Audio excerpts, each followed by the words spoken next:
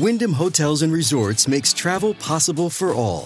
Whether it's the long haulers looking for a great cup of coffee, a roomier rest for the on-a-whim road trippers, or a place to make summer memories with the whole family. No matter who you are, where you're going, or why, with 24 trusted brands to choose from like La Quinta, Days Inn, and Super 8, your Wyndham is waiting. Get the lowest price at WyndhamHotels.com. Restrictions apply. Visit website for more details. From the Fox News radio studios in New York City, fresh off the set of Fox and Friends, it's America's receptive voice, Brian Kilmeade. Thanks so much for listening, everybody. It's the Brian Kilmeade Show. 1-866-408-7669. We're coming to you from New York, heard around the country, heard around the world. Thanks so much for being here. There's a lot to discuss today. We know the President of the United States is going to be having a press briefing. He'll make remarks on National Security Initiative. We'll see what that's about, see if he'll take some questions. The Vice President, it's always interesting, will deliver remarks with Secretary Yellen about the new Treasury report on child care. He'll suddenly say, we need to give everybody free child care, free preschool, free school lunches, free community college. It sounds good. It's free for everyone except for everybody else that pays for it. So let's get to the big three. Now, with the stories you need to know, it's Brian's Big Three. Number 3. We said yes to science. We said yes to vaccines. We said yes to ending this pandemic. We said yes to all those things that we hold dear as Californians, and I would argue as Americans. There it goes. It looks like you're going to have to be stuck through a full term, at least, with Governor Gavin Newsom. In Sacramento, we officially won handily his recall vote. We'll see where he goes from here. I just was wondering why the Democrats were so nervous to bring in the president, the speaker, the vice president, Senator Elizabeth Warren, Barack Obama. Oh, I remember, because he's terrible at his job. Number 2. Imagine if tomorrow General Milley decides, I think Joe Biden is senile. And so you know what? I'm not going to follow his orders. I'm going to collude with Russia and China to prevent us from acting. Or a future president. I don't think he's in his right mind either, because it is the essence, a military coup, for lack of a better term. That's what it would equate to.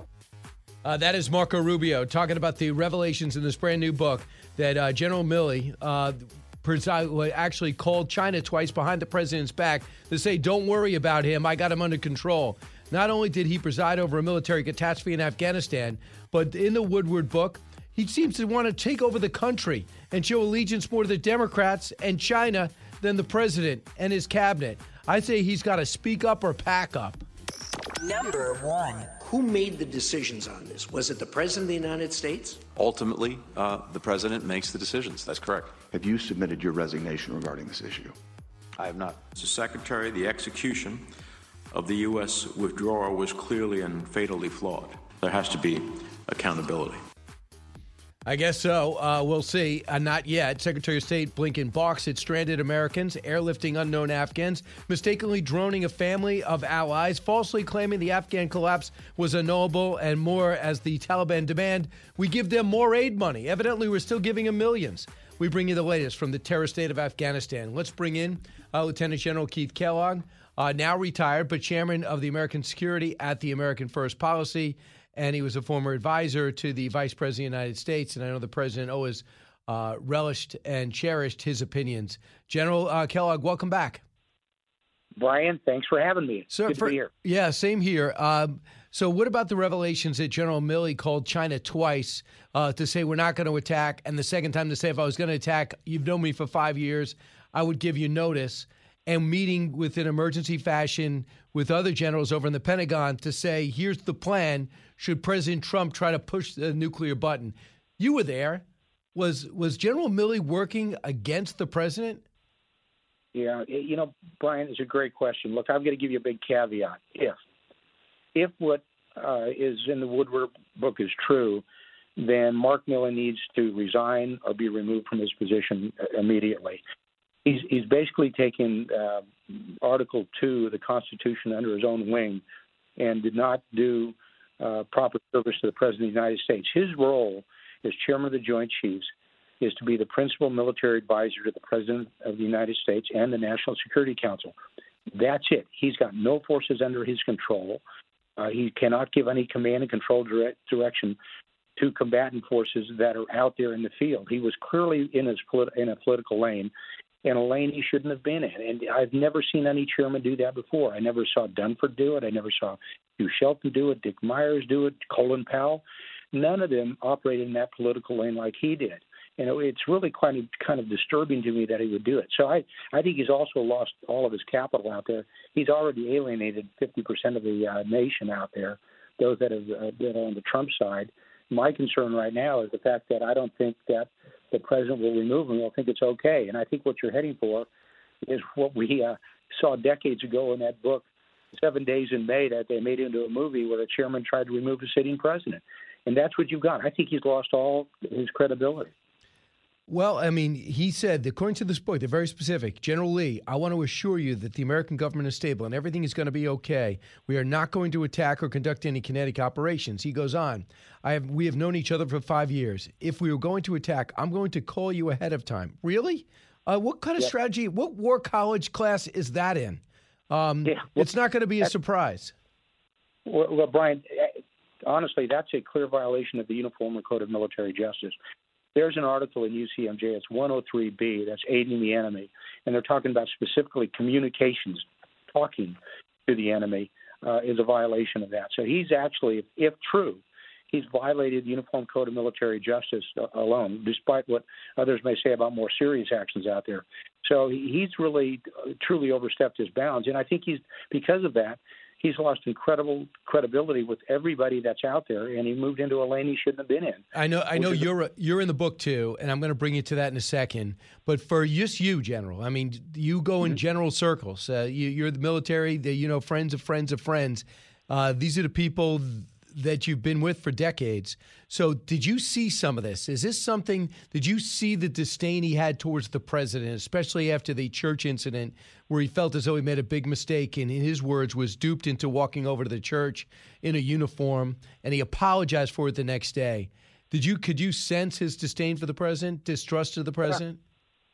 What I started to pick up was he thought he was smarter than the president and is the smartest guy in the room. And that, candidly, that's a thing I'm concerned about, because the implication there is on the 6th of January or days around that, that we had some issues with the president in the White House, and there was concerns. There was none there. I was in the Oval Office on the 6th of January. Haley was in the office. Mark Meadows was there. Pat Cipollone, the White House legal officer, was there. Chief of Operations for the White House was there. We were all in the office. We all talked to him. Was he mad a little bit? Sure, but everybody gets mad. You get mad. I get mad. Presidents get mad. That happens. But we were operating with a lot of things going on in a very, very controlled environment. And we was fine with it. Brian, I was not concerned about the fate of the Republic on that day. I really wasn't. Well, not only that day, I never thought the president would be profiled as someone who was going to bomb China. In fact, the criticism on him was he wanted to get out of wars. And that ticked off a lot of conservatives. Brian, I will tell you, I gave him a nickname. He didn't like it when I said to him, I said, Mr. President, you're a reluctant warrior. Well, he didn't like that. I said, no, that's a compliment. I said, as a former military guy, we want a commander-in-chief who's not going to pull the trigger automatically. And he wasn't that way. Brian, we did not start a major conflict in the 4 years he was in the office. There is no other president that can say that in recent times. And he did that. And yet at the same time, he took very tough action when action was needed, against Baghdadi, against Soleimani, against Assad air gas. So, I mean, he was, when I say reluctant warrior, I say that with great admiration for him. So I want you to hear what Jennifer Griffin said, just to balance out this story, because it is so serious. Multiple Pentagon officials tell me the characterizations of the phone calls with the Chinese in the book are not accurate and were taken out of context. I spoke with a former senior Trump defense official who told me the phone call to the Chinese was done at the request of then Defense Secretary Mark Esper. It was a follow-up to a call placed by the Defense Secretary's policy officials designed to lower the temperature and prevent the U.S. and China from stumbling into a conflict. U.S. intelligence at the time suggested the Chinese were jumpy about all the noise coming out of Washington surrounding the election. The phone call was made at the request of the civilian leadership of the military. General Milley was asked to follow up. At no time did General Milley promise to give the Chinese a heads up if the U.S. planned to strike. So that's the pushback in Pentagon speak. Do you feel better about it? I think he's still got to call a press conference. He can't just say, I'm not in the business of verifying books. I don't think that's going to be an option like he had last time. Well, I think it actually goes worse than that, and I appreciate what Jennifer said. But there are only two national command authorities. It's the President and the Secretary of Defense. The Chairman of the Joint Chiefs is not in that line. He should not be calling his counterpart or anybody else out there without informing the President of the United States on what he was doing. So they violated, even Esper violated that. The one who should have picked up the phone is Esper if he wanted to do it. And then he should have told the President, he should have actually asked the President beforehand and said this is what he was going to do. I mean, that just shows some, very candidly, Brian, some real incompetence on the part of Esper and Milley as well. And I know what Jennifer's saying, but that's Pentagon speak for devil talk of trying to make something out of a really bad situation. And that's where they're at right now, a bad situation. So, General Kellogg, our guest, so here's the quote from you in the book. This is on January 6th from you. Right. You should really do a tweet. You're talking to the president. You need to get a tweet out real quick. Help control the crowd up there. This is out of control. They are not going to be able to control this. Sir, they're not prepared for it. Once a mob starts turning like that, you've lost it. And Trump said, yeah. And Trump blinked and kept watching television. What could you tell me about that, how the veracity of that statement? Well, the statement is true. But what followed wasn't just what that's implied, that he just said, okay, I'm going to watch TV. Actually, Kaylee came in, I came in, Mark Meadows was there, and we came up with what we should do with the mob. And it was not, to me, honestly, Brian, it was not an insurrection. It was a mob that had gone out of control. And my experience with mobs, and when we do riot control, is once that happens, you've got a major problem because then you've lost the initiative, is to take some type of action that would get ourselves out there to the people that were on the streets out there and telling them to back off. So Kaylee came in, I came in, Mark Meadows came in. You had Pat Cipollone, the White House lawyer, came in. And instead, what we drafted a recommendation for him to do a video shot, and which he did. So the implication was he was disengaged and let him go. That's not true at all.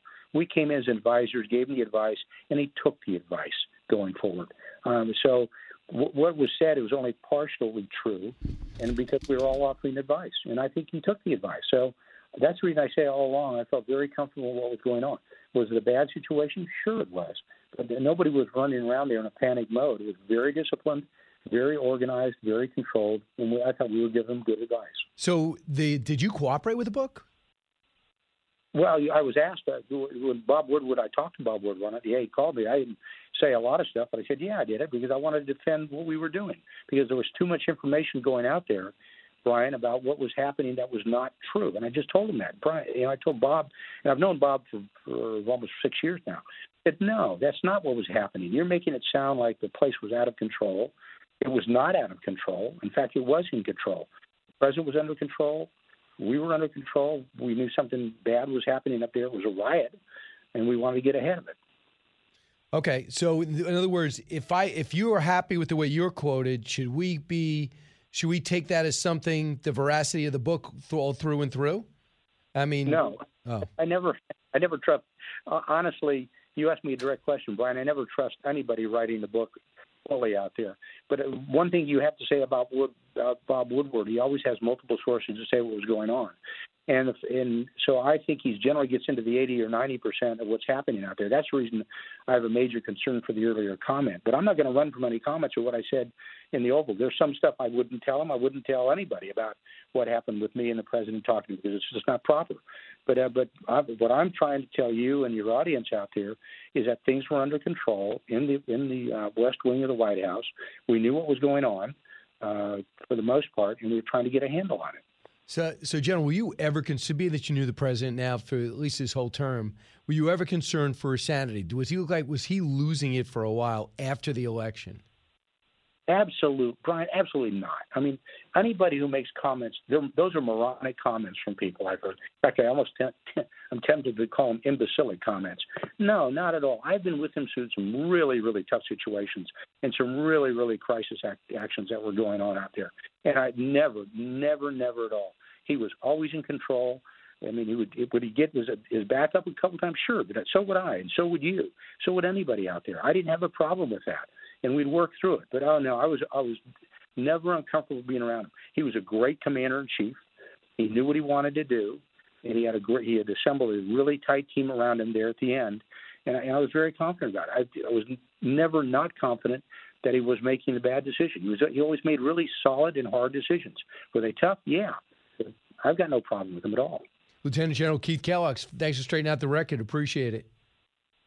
Thanks, Brian. Thanks for having me. You got it. 1-866-408-7669. I'll come back with your calls. We just covered a lot of ground there. Then Ben Domenech will put this all in perspective and talk about everything going on in the world right now. Don't move. This is the Brian Kilmeade Show. Giving you everything you need to know. It's Brian Kilmeade.